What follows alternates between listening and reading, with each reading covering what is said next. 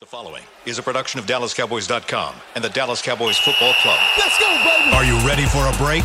Yes. Are you ready for a break? Absolutely. Ready for a break? Yeah, and so much for that. It's time for The Break on DallasCowboys.com. We were on a break! With Nick Eatman, David Hellman, Ambar Garcia, and Derek Eagleton. It is Thursday, December 10th, 2020, Season 16, Episode number 77.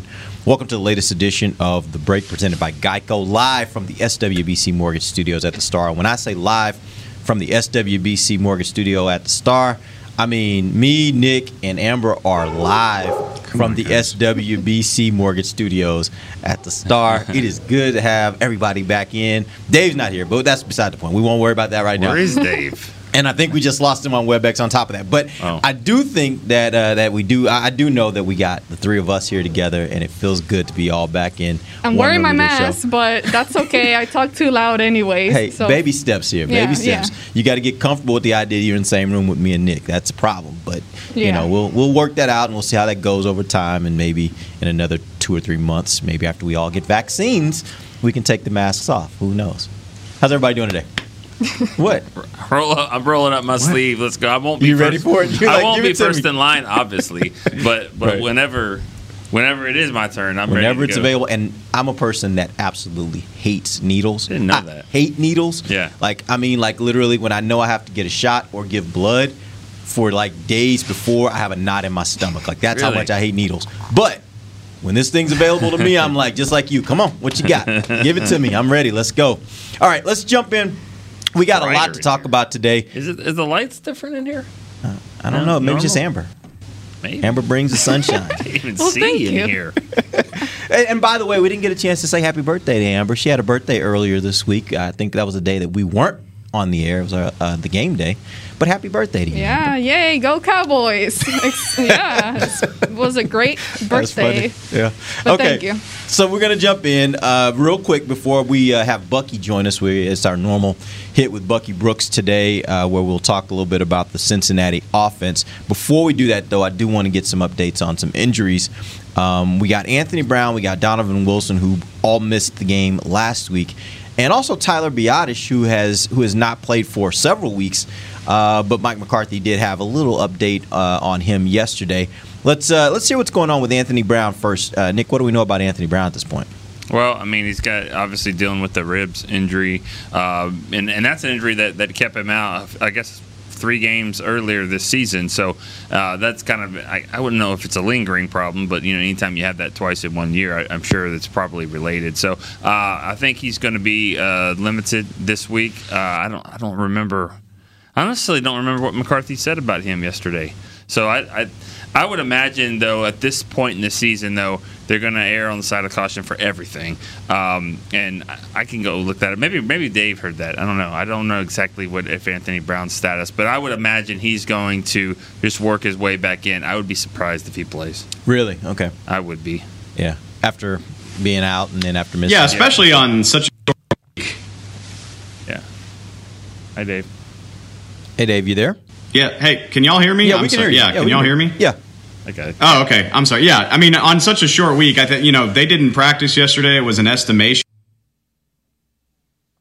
But AB might be able to go against the Ravens, and he obviously didn't. They're working on right now. That would kind of surprise me, especially this late in the season. So we'll see what it looks like when they get on the field. But I'm not super optimistic. And Tyler Biadasz is technically. He's still on IR, I believe. Like, the thing McCarthy said about him is that he's got a good shot to start practicing, but he's not going to play on Sunday. What about Donovan Wilson? We'll see on him. Good question. I think the fact that they didn't put him on IR last week, which means that could have been 1 game. This is 2 games.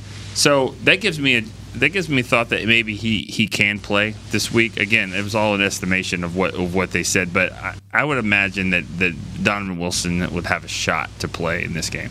And he's one of those young guys that, I think that he needs to keep playing as much as you can. Now, I'm not saying rush him back from injury, but he would be a guy that you'd like to see more of. And obviously this week you're probably not I don't know, maybe you are a little bit concerned with the team that they're facing. It's probably not a team that you would think has a juggernaut of an offense, but they do have some receiving threats that you probably want to be a little bit cautious of. And with that, we will bring in our guy, Bucky Brooks of NFL Network, presented by Texaco with Techron. Bucky, welcome to the show. We're going to – okay, well, tell you what. Let's. I think they're getting him queued up, and we'll jump right into that. Just ready to go to Bucky. I know. I was just going to go straight to him, but I should have told our producer that. But we'll get to that in just a second. As I was mentioning, and I'll actually ask you this question, Nick. You look at this game, and you look at the fact that they got some pretty good receivers. Tyler Boyd last week has a 72-yard touchdown, and you got T. Higgins. Like, they got guys at the receiver position. Their quarterback's out, so they may not have the trigger man that you would want, but they still could be dangerous against a defense that is, by all accounts, just not hitting on all cylinders when it comes to giving up big plays.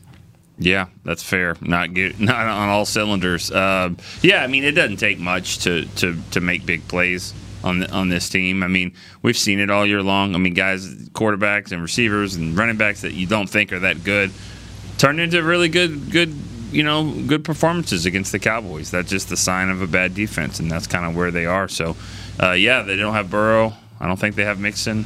Yeah, they don't. He's on IR. It'll be someone's time to shine, on somebody will step up. One other side of the ball, maybe the Cowboys can make some plays. I mean, maybe this is their get-right game, but I'm at the point where, again, I don't care who the opponent is because we see the same results regardless, basically. But I'm at the point where, okay, from now on, I'm looking at every game to evaluate every single player individually, looking into next year. And I know they're still trying to compete and trying to hopefully make it to the playoffs and all that. But if we're being realistic here, that's probably very unlikely. So if they're not going to sit out some of the veteran guys, some of the starters, and let some of the younger guys play, then this is the time to really start figuring out who you're going to keep next year. So now we're joined by Bucky Brooks of NFL Network, presented by Texaco with Techron. Bucky, let's start where we normally start. This is not a team that the Cowboys play very often. So why is he so happy? Why are you so happy right now? Why are you smiling so much?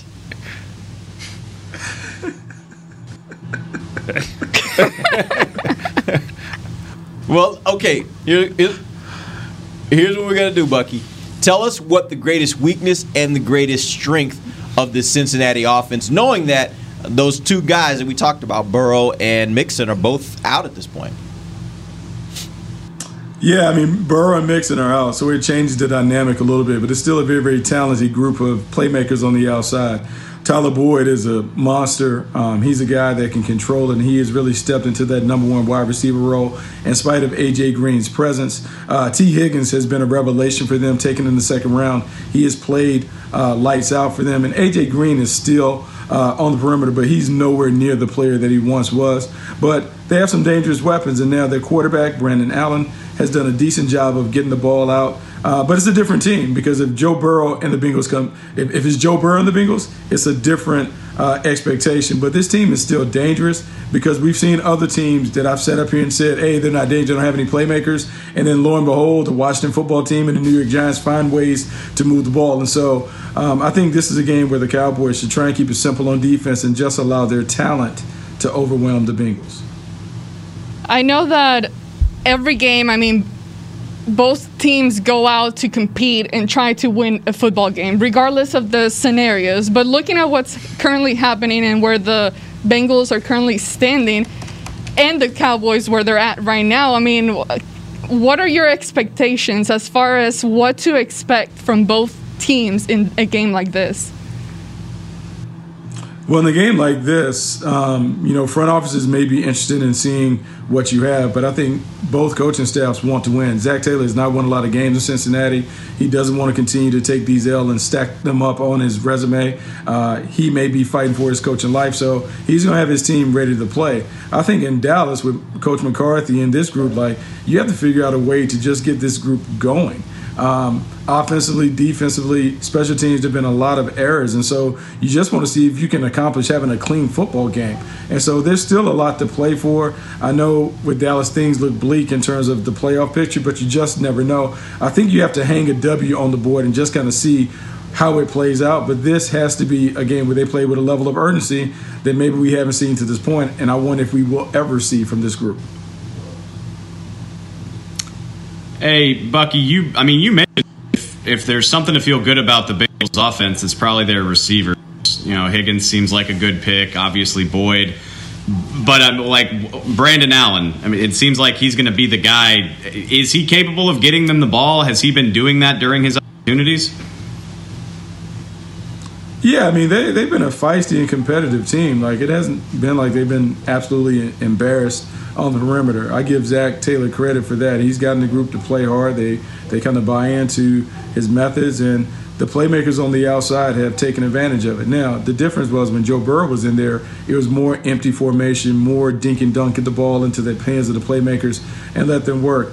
Brandon Allen certainly isn't on Burrow's level, but he doesn't have the biggest arm, and so he does rely on the short passing game to allow T. Higgins and Tyler Boyd and some of their other playmakers to have their way on the perimeter. Dave, you were supposed to ask about the LSU quarterback and when he was out. And then with Arkansas quarterbacks in there, I get to ask the question. Because really the question I was going to ask is, how's this guy in the league? How's he in the league? I didn't like him when he was at Arkansas. And how's he starting? Like, I can't believe this guy's starting. Nobody from Arkansas has ever started a game against the Cowboys in, like, the last 40 years. Wow. At quarterback. Yeah. And so I just don't understand how Brandon Allen is. So I was going to ask about him. Like, can he hurt this team at all? But you kind of already asked all that. But what about the running back? How about that? Go ahead. Giovanni Bernard is a change of pace back. He's not ideally suited to be in the lead role, but he is dangerous, and he's dangerous in the way that they've utilized him coming out of the backfield. When we think about the linebackers, Jalen Smith and Leighton Van Der Esch and even Sean Lee, you don't necessarily want to put those guys in one-on-one matchups in space. We've seen how that has turned out, and so I would say that Giovanni is as dangerous as some of the guys that we've seen have success. Devontae Freeman had a little level of success with the Giants. We saw Antonio Gibson and those guys from the Washington football team have success. And so I think you certainly have to put your eyes on him and make sure that you know where he is. But, man, I think anytime you get gutted for 294 yards on the ground, any and everybody believes that they have a 100-yard day on the horizon. And so this is going to be a tough team, because when the Cincinnati Bengals look at the film and they looked at the way they've been able to run the ball, teams have been able to run the ball, they feel like, just like Cowboys, hey, this is a get-right game. The Bengals are chalking this up as, hey, this is a get-right game for our offense. We have an opportunity to do some stuff. So this is going to be a much tougher game than we may think about it as it looks on the surface. There have been a lot of conversations, Bucky, over the last day or so where, after following the game against the Ravens, where people have been asking the question, is the problem with the Dallas defense a player problem? Is it a scheme problem? Is it a coaching problem? We saw a lot of things in that game, and I'll give you one.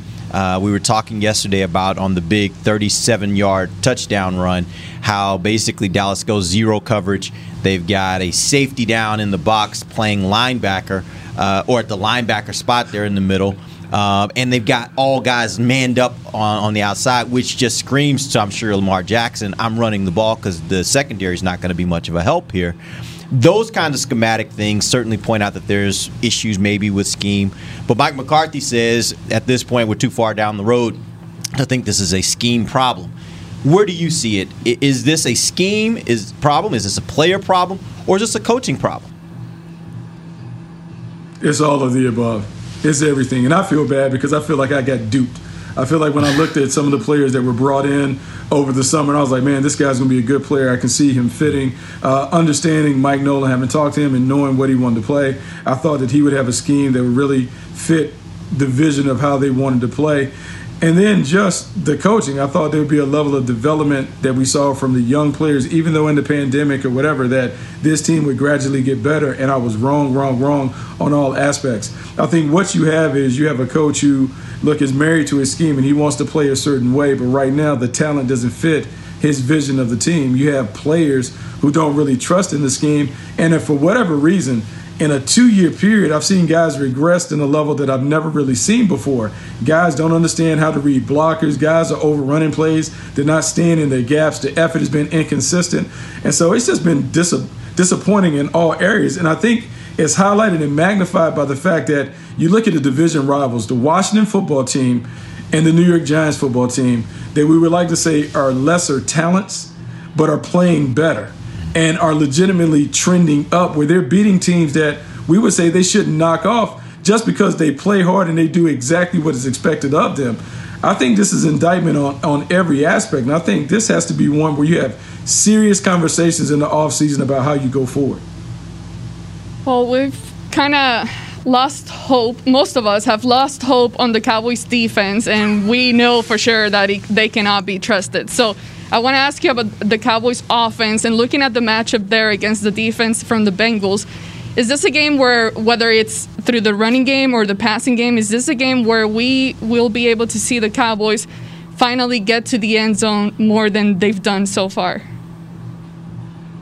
You know, I felt like the game plan that they utilized against the Ravens was a pretty solid one.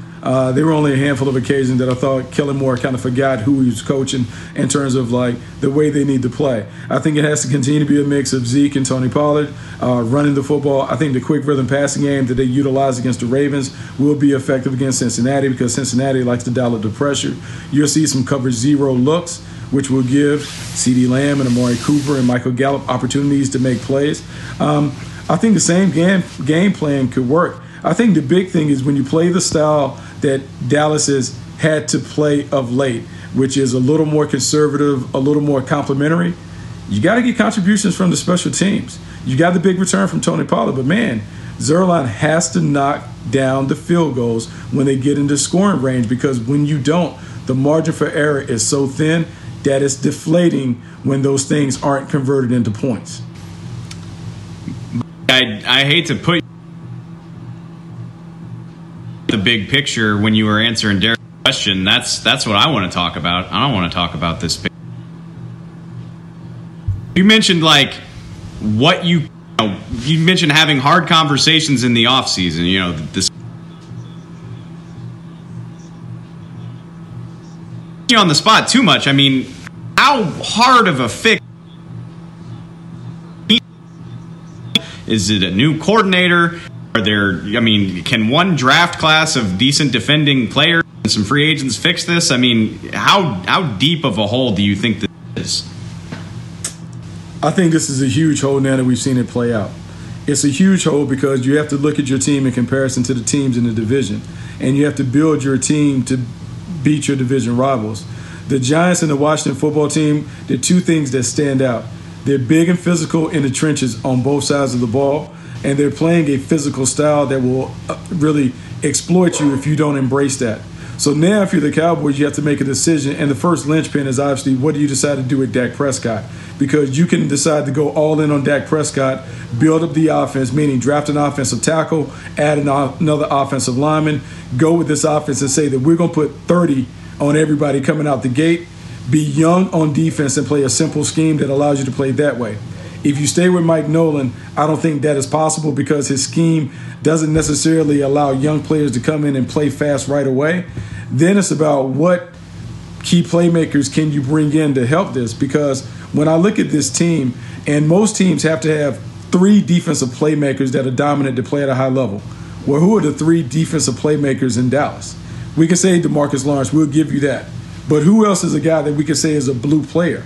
Right now, Jalen Smith hasn't played that way. Leighton Vander Esch hasn't played that way. There's no one in the secondary that we could count on that. We could say that Trayvon Diggs is maybe an emerging player, but without playmakers, it's hard to succeed in this league unless you play a simple scheme, one that was utilized a couple years ago when you had Rod Marinelli and Chris Richard that allowed young guys to run around and play fast. And so if you don't do that, it has to be the talent. And I don't know if you can acquire enough talent in one offseason to get them up to snuff.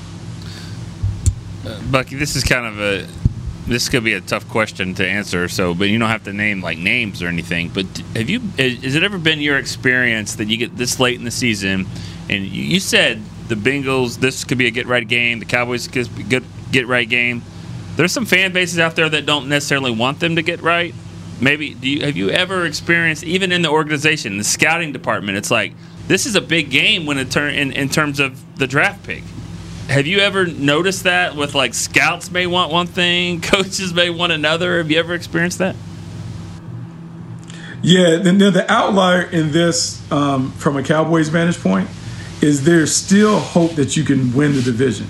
You're 2 games out, you have 4 games to go, but 2 of those games against division rivals. And so looking at the other schedules, those teams could lose and give you a chance to maybe backdoor into the postseason.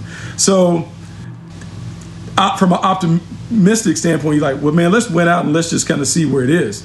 But if you don't have that hanging in the balance, absolutely, when you're assessing your needs and what you want, you don't want to fall out of play. And so for the Bengals, I mean, Zach Taylor may want to play hard, but Duke Tobin and those guys are like, hey, if we finish with a top 3 pick, it gives us options because we not only may get a chance to get a blue chip player, but we can trade it off. If you're Dallas sitting at 4 right now, if the division goes away, you don't want to fall too far out where you miss out on a pick that can immediately help the team. So whether that is an offensive tackle, whether that is the quarterback, if you say that you're going to go that route, you don't want to fall back where now you're out of the high cotton and you can't get an elite player. If I'm going to go through all of the struggles of not being good, I want something at the end of the rainbow that is going to reward us to give us an opportunity to be a dominant team going forward. So, yeah, I can see that. It's hard to say, hey, I'm going to root against my squad, but I can see where you would want your team to lose to give yourself the best opportunity to upgrade the team in the future. Yeah, and the interesting thing here is if you look at it, the Cowboys they don't have a single game left on the schedule, I don't think, against a team with a winning record. Now, they are bad, and so it's hard to assume that they're going to win 4 in a row, even against bad teams. But that's the part that certainly makes people who are kind of thinking, like, should they be playing for something? Like, yeah, they have to keep playing it out because that's what's on their schedule, and those other teams that are 2 games ahead of them right now don't have that kind of benefit. They have teams that are actually pretty good on their schedule that are left. It's funny, Derek, like, I mean, no one expected Washington and New York to win last weekend. Right. Because that changes the equation. Because if they lose, then you're sitting here, hey, we're 1 game back. All we have to do is win. And you probably didn't chalk up the Baltimore Ravens game as a win. But because they won, it changes the way that you look at it. But you do have to say, these are 4 winnable games on the schedule because they're all losing teams. If we can find our way and find our identity and somehow find a way to get hot, which is hard after 12 games, there's still a possibility that you can get a T-shirt and a hat at the end of it. So you still have to sell that hope to your team and to your fan base because we've seen crazier things happen in this league. It's just hard to be optimistic when you visually saw the Baltimore gut the Cowboys for 294 yards, and you're saying that they probably could have run for 400 if Greg Roman didn't decide to pass at all. Yeah, it was. It's just one of those really, really, really weird situations when you're looking at the NFC East and looking at the Cowboys. Hey, Bucky, we appreciate you joining us. We'll have you back tomorrow. We'll get into the Cincinnati offense versus the Cowboys defense. That was Bucky Brooks of NFL Networks, presented by Texaco with Techron. We'll take our first break. When we come back, we've talked about the Cowboys defense, and they're on pace to give up more yards than any Cowboys defense in the history of the franchise. If you had to rank the levels of the defense from best to worst, how would you rank them? And what will be the toughest part to repair? That's what I'm going to ask these guys when we come back. This is DallasCowboys.com radio. There's nothing as unique as our eyes, which is why Essilor pioneers ways to make lenses as unique as you. Varilux for super sharp vision, Essential Blue for protection, and Crizal for freedom from glare. 3 cutting-edge solutions in a single unique lens. So whatever your needs, insist on Essilor. Visit your local Essilor experts and find the perfect lens for you. See more, do more, Essilor. Since 1865, Stetson hats are American-made with pride right here in Texas. And Stetson is proud to be on the field with America's team. Want to show your Texas and team pride too? You can. By purchasing your own Stetson, you can look just like how the flag guys do on field at every home game. Stetson hats, the official crown of all self-respecting Cowboys, and your favorite football team. Get yours today at shop.dallascowboys.com or at stetson.com. I'm Jay Novacek, former tight end for the Dallas Cowboys. Back in the day, I was the guy who always got the tough yards, and that's why I run with John Deere today. In fact, I have a John Deere 3025E tractor that can handle any yard work I need to do, even the tough yards way out back. So if you have 1 acre or 1,000, John Deere has the equipment that's just right for you. Visit a John Deere dealer today and run with us. We are the official tractor provider of your Dallas Cowboys. Dear, it's 1908. Don't you think we should get electricity? And stop using candles to see at night. It's just electricity lights up the room fast. It's more reliable than candles blowing out, and people seem to love it nationwide. Well, candles are... Dear, did you just run into the wall? Nope. May I have a new candle, please? Historically, switching to new technology is a no-brainer. Today, it's AT&T 5G. Fast, reliable, secure, and nationwide. Switch to AT&T 5G. It's not complicated. 5G requires compatible plan. May not be in your area. See att.com/5G for you for details. Back to the break.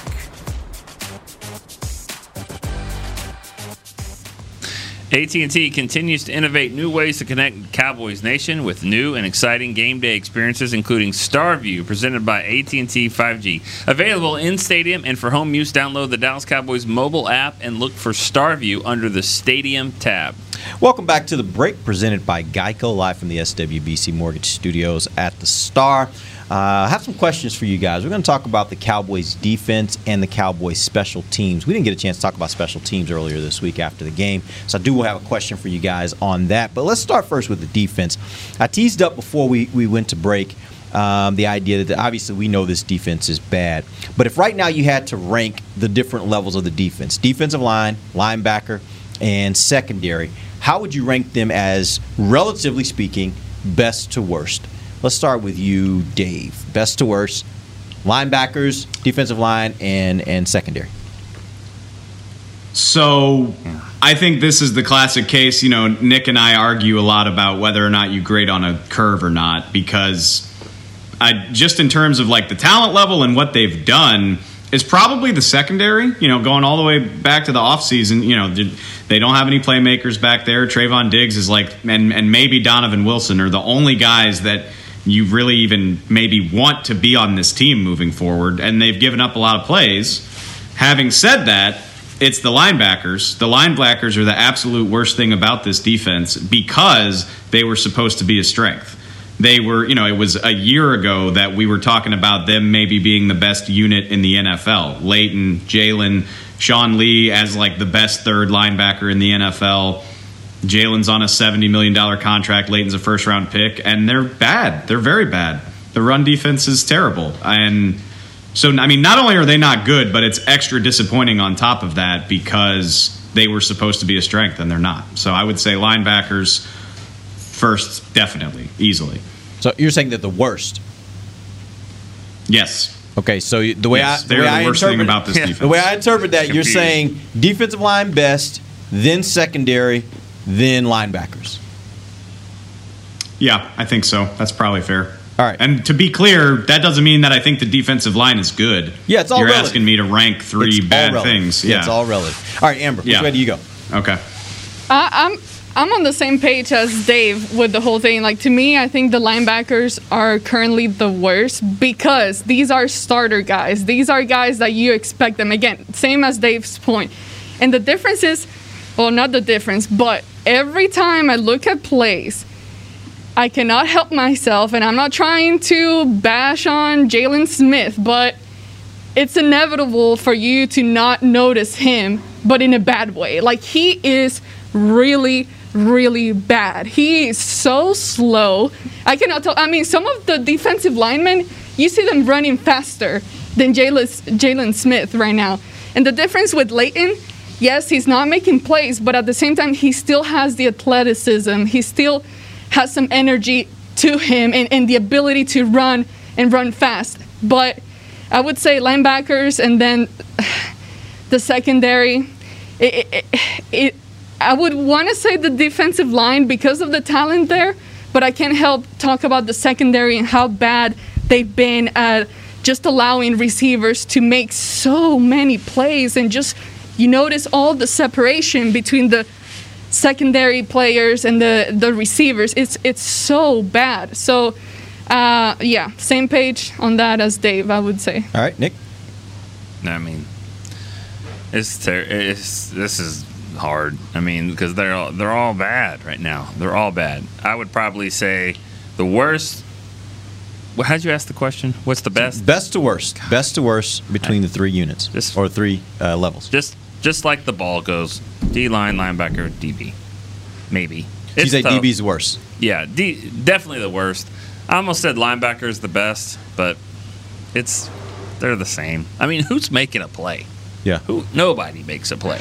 And you could say that about the linebackers, like because they have guys that you expected to make plays, but we expect the defensive lineman to make plays too. We expect D-Law to have more than 3.5 sacks. I think he's had 3 sacks in a game before, so you expect him to play better than that. And it's just across the board. But it's got to be secondary at the back because they just haven't done anything. But, I will say this. I mean, if you on a bad unit, an overall bad unit, and 3 levels that are all bad, I started looking at, well, which ones have at least given me some moments, given me some flash plays.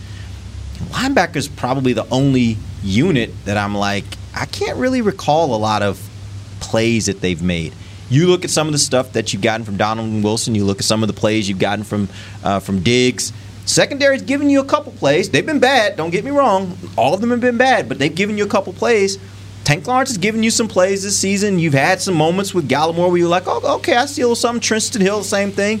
Linebackers, once again, I don't recall a lot of plays being made by the linebackers. So that's where it puts me back to, like, I think the linebackers have just performed the worst because they're not making enough plays. The ironic part is, though, the one play that they made, one of the plays, the 2 starting linebackers both didn't make a play on that same play. It was an interception by Jalen against Washington. Yeah. And then it took about 4 days to get down to the end zone.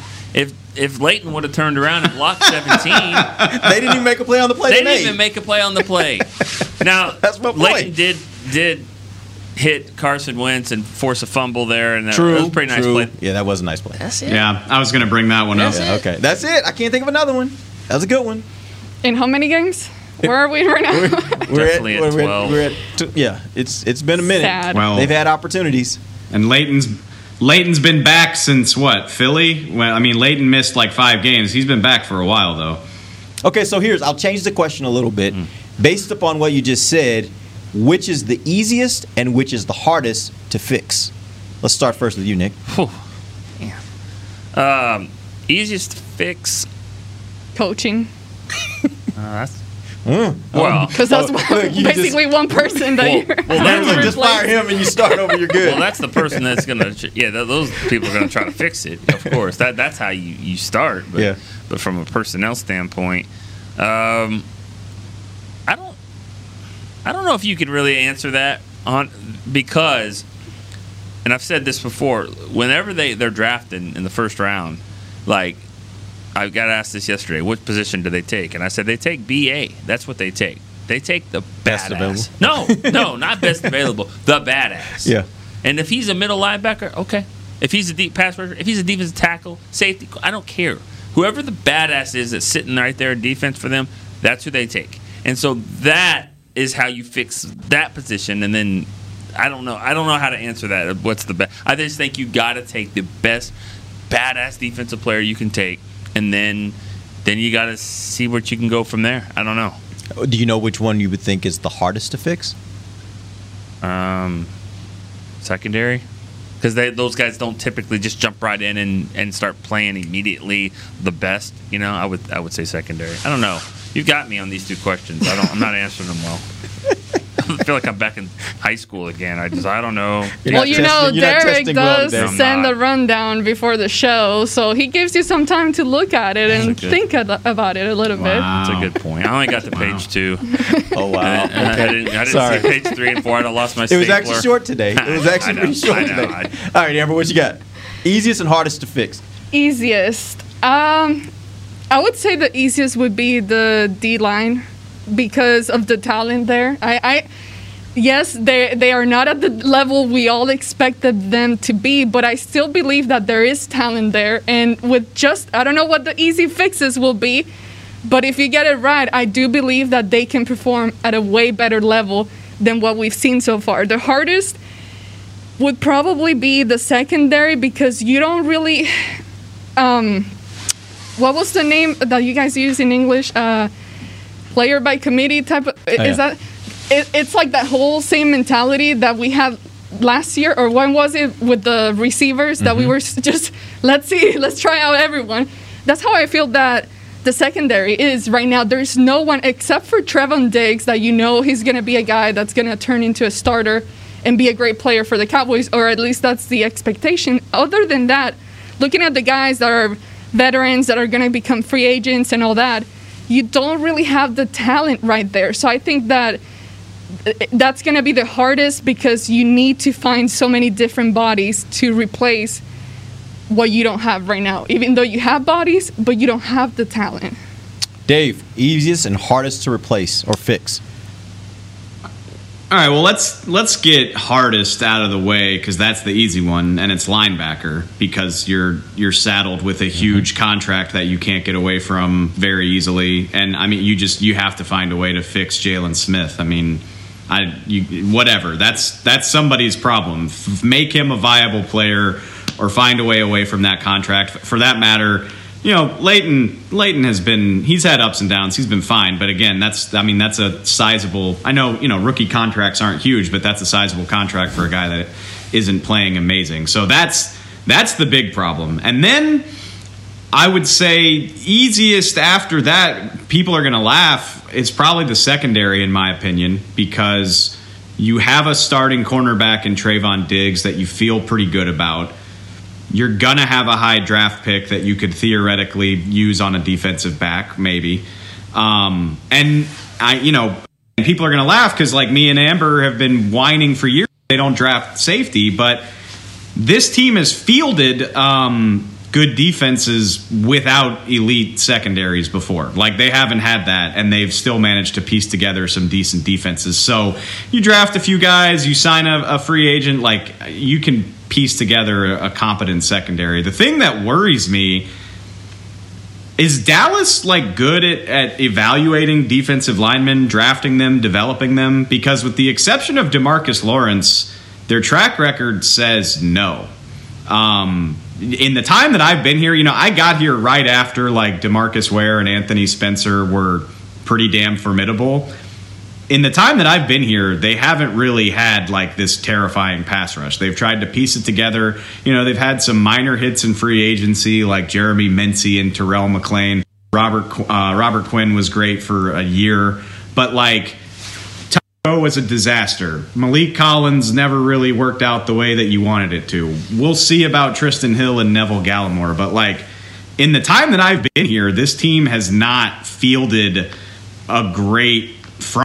And they've put a lot of resources into it. So that kind of concerns me, that I don't want to say they don't know what they're doing, but that's a spot where their track record is it's not inspiring when you think about the fact that they've got to add some talent to that group. Yeah, I don't know if I agree with that all the way. I mean, obviously Taco was a disaster. We know that they didn't get out of that what they expected, but you look back, and again, the interesting part is you got to look at the history even a little bit longer than maybe the time that you've been here, Dave, because it's been the same people making those calls. McClay has been around for a long time.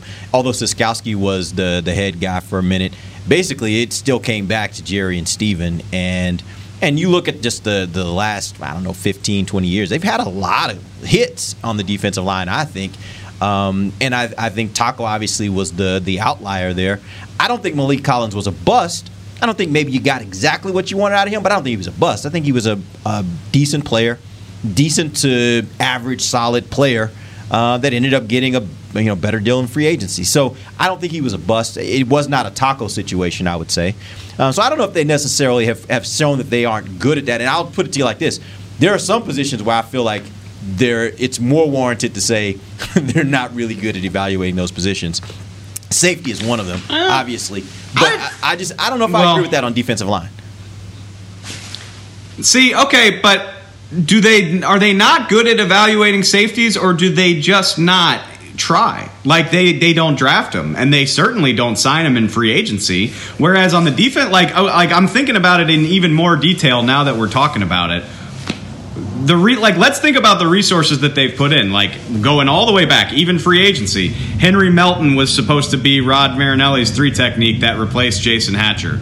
Didn't really work out. What about Greg Hardy? Another god awful. What about Quinn? Like, as you're giving me those names, Hyder was a good player for them. Don't say he wasn't. Hyder was a good player. You throw Hyder out, Hyder. As a guy, the fact that that's your first name. As a guy that was brought in. The fact that that's your first name kind of proves my point. A guy that was brought in for the role that he was brought in for, I think he did an adequate job for what they were bringing him in to do. Like, again, when you're bringing in those kind of guys, those are guys that make you not have to reach in the draft. They're guys that can be steady guys that can give you good reps, and I think Kerry Hyder did that. Did Randy Gregory, we're all rooting for him, but did he live up to the billing of what they hoped he could be? Maybe he wasn't a bust, but did Malik Collins live up to what they were hoping he could be? Probably not. If you don't get a second contract with your team as a top 70 pick, I think that's disappointing. The track record's not great, in my opinion. We can disagree about it. But Amber, go ahead. I have a question for you. You're a draft guy, you do the draft show and all that, and you look at all these talents. And I feel like with a lot of these defensive linemen, we always talk about them pretty good. And the way I see it is just like maybe they're not being coached well. So when you look at these names that you have listed, how do you remember seeing them as before getting into a game here with the Cowboys? Man, that's a fantastic question, and it honestly gets hard to do the longer you do it. Because I guess my first draft would have been 2014. So the guys that got drafted back then, they've been in the league for 7 years at this point. And for the most part, I don't fault them for any of those picks that they made. And for that matter, Rod Marinelli was the guy coaching them for most of that time. And I don't know, say what you will about Rod, but I trust his ability to coach defensive linemen. So I don't know that I specifically put it on coaching. Maybe. I don't know. I think the world of Will McClay and his guys. I think for the most part, they've done a very, very, very good job. But with the exception of DeMarcus Lawrence, there's just not a lot that you feel amazing about in terms of developing this pass rush. Am I crazy for thinking that? No, I think the results are the results, and quite frankly, you can say that about pretty much every part of this defense right now. This talent is not performing to the level that it's supposed to perform. So from that standpoint, you're absolutely right.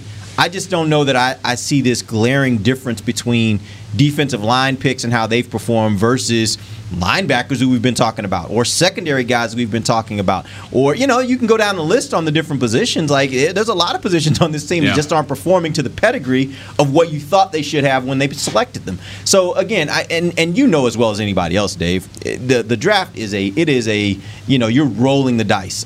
You hit on 40% of your draft and you feel great about it, right? If you can get that first pick right, which you better get the first pick right, everything else you're really betting, and you're hoping the percentages go down the farther you get down the draft. So it's a crapshoot, and you just kind of got to see where you go from there, and you hope that you can get some hits, and you especially hope you can get some hits with guys as you get farther down the draft that are just kind of, a Dak Prescott that you get in the 4th round to actually turn into a really, really great player, right? Yeah. All right, we're going to take our final break. When we come back, I do need to get the question in on special teams. I'm going to have a couple minutes to do that, so we're going to get a quick break. We'll come back, we'll ask about Zuerlein, and then we'll let you guys go. This is the break. We're back with a tasty treat that's sweeping airwaves and taste buds. It's new Dr. Pepper and Cream Soda. Let's take a listen. Dr. Pepper and Cream Soda's here. A new combo that's music to my ears, okay. Let's play. Cream Soda and Dr. Pepper time. Pour it in a glass of ice. Music to my ears and mouth. New Dr. Pepper and Cream Soda. A delicious duet. There's nothing as unique as our eyes, which is why Essilor pioneers ways to make lenses as unique as you. Verilux for super sharp vision, Essential Blue for protection, and Crizal for freedom from glare. 3 cutting-edge solutions in a single unique lens. So whatever your needs, insist on Essilor. Visit your local Essilor experts and find the perfect lens for you. See more, do more, Essilor. The Cowboys way, where 16 Hall of Famers and 5 championships shows us what success looks like. Where turkey is always the second best part of Thanksgiving Day. Where we are all defined by one single thing, the star. Where we as fans know it's our job to keep the tradition going. Bank of America is proud to be the official bank of the Dallas Cowboys and to support the quest of living life the Cowboys way. Copyright 2020, Bank of America Corporation. Dear, it's 1908. Don't you think we should get electricity? And stop using candles to see at night. It's just electricity lights up the room fast. It's more reliable than candles blowing out, and people seem to love it nationwide. Well, candles are... Dear, did you just run into the wall? Nope. May I have a new candle, please? Historically, switching to new technology is a no-brainer. Today, it's AT&T 5G. Fast, reliable, secure, and nationwide. Switch to AT&T 5G. It's not complicated. 5G requires compatible plan. May not be in your area. See att.com/5G for you for details. Back to the break. Don't miss the virtual Christmas extravaganza presented by Albertsons and Tom Thumb. The most electrifying holiday show of the season can be watched on the Dallas Cowboys Facebook and Twitter on December 11th and the 24th at 6 p.m. Central or on demand at dallascowboys.com/Christmas. Welcome back to the break presented by Geico. Real quick here, before we finish the show, I did need to talk about Greg Zuerlein. This last game, he missed 3 of 4 field goals. He missed a 40-yarder, a 52-yarder, a 53-yarder. 52 and 53 didn't worry me as much as the 40-yarder did. My question for you guys is, how concerned are you about the kicker at this point? And I'm more speaking of it long term. Obviously, this season probably doesn't matter a ton, but going forward, has he shown you enough to where you think you may have a kicker, or do you think you got to go back to the well and find a kicker? Let's start first with you, Nick. I don't necessarily think I've got to go find one. I'm not concerned really at all about what he did. I'm trying to find his stats here for this year. I mean, he missed a 40-yarder. I mean, that's bad. He missed the 40-yard kick. I'm telling you, I was down there. I mean, I had a feeling it was going to be a problem just with the wind, and it's one of the toughest places to kick. And you can look at Justin Tucker. He is exceptional. He is definitely an exceptional kicker. He's better on the road than he is at home. And he missed a kick that day as well. The 2 50-yarders, I mean, I'd like for him to make one, but I'm not gonna judge him by that. You know, I don't think you can judge kickers based on what they do strictly on. What I do is I judge the coaching staff and the play caller for what they did. If we had more time, I was just perplexed with some of the things that they did in preparing for those field goals. But no, I don't have a problem with Zuerlein at this point. Amber.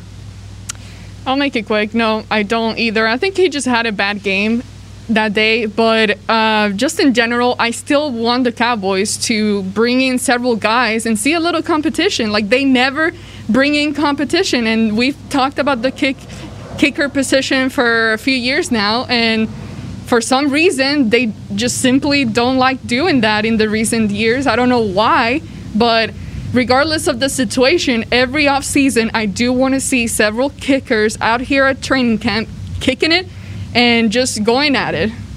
Dave. It's December, 10th, and this is the first time we've ever had to talk about Greg Zuerlein. I think that pretty much sums it up. Cold, windy night. 2 of the misses are for long range.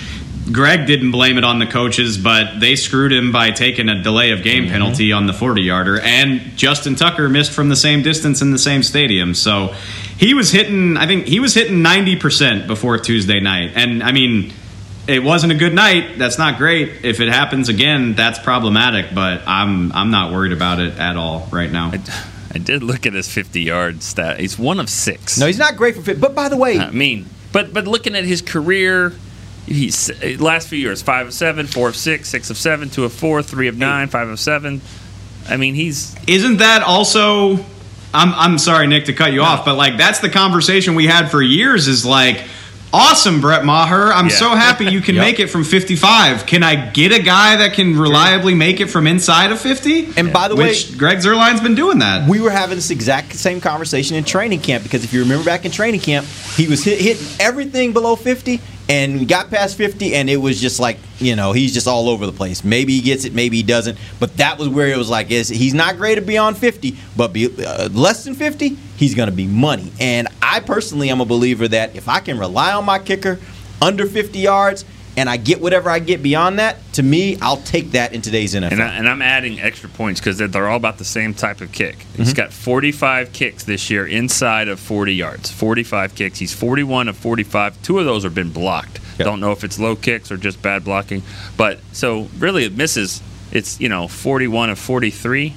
1 extra point and then that miss. That's not. It's not bad. I'm okay with that. Can we just get the Cowboys to convert on 3rd downs and I don't know, maybe make it to the end zone, get in the red zone for once in a while? And quite frankly, if you're kicking a 50-plus yard field goal, in my opinion, in those kind of instances, I think you're at the part of the field where you should be able to. Now their defense is bad, so that changes the complexion of the conversation, but you should be in the part of the field where you feel good about going for it on 4th down in those instances and converting a good percentage of those. So I just think all things considered, I think he's been fine. I don't get worried too much about this last game. All right, we appreciate you guys joining us. We'll be back on tomorrow. We'll talk about the Cincinnati defense versus the Cowboys offense. Till then, for Nick Eatman, Dave Hellman, Amber Garcia, I'm Derek Eagleton. This has been The Break, live on DallasCowboys.com radio. This has been a production of DallasCowboys.com and the Dallas Cowboys Football Club. How about this, Cowboys?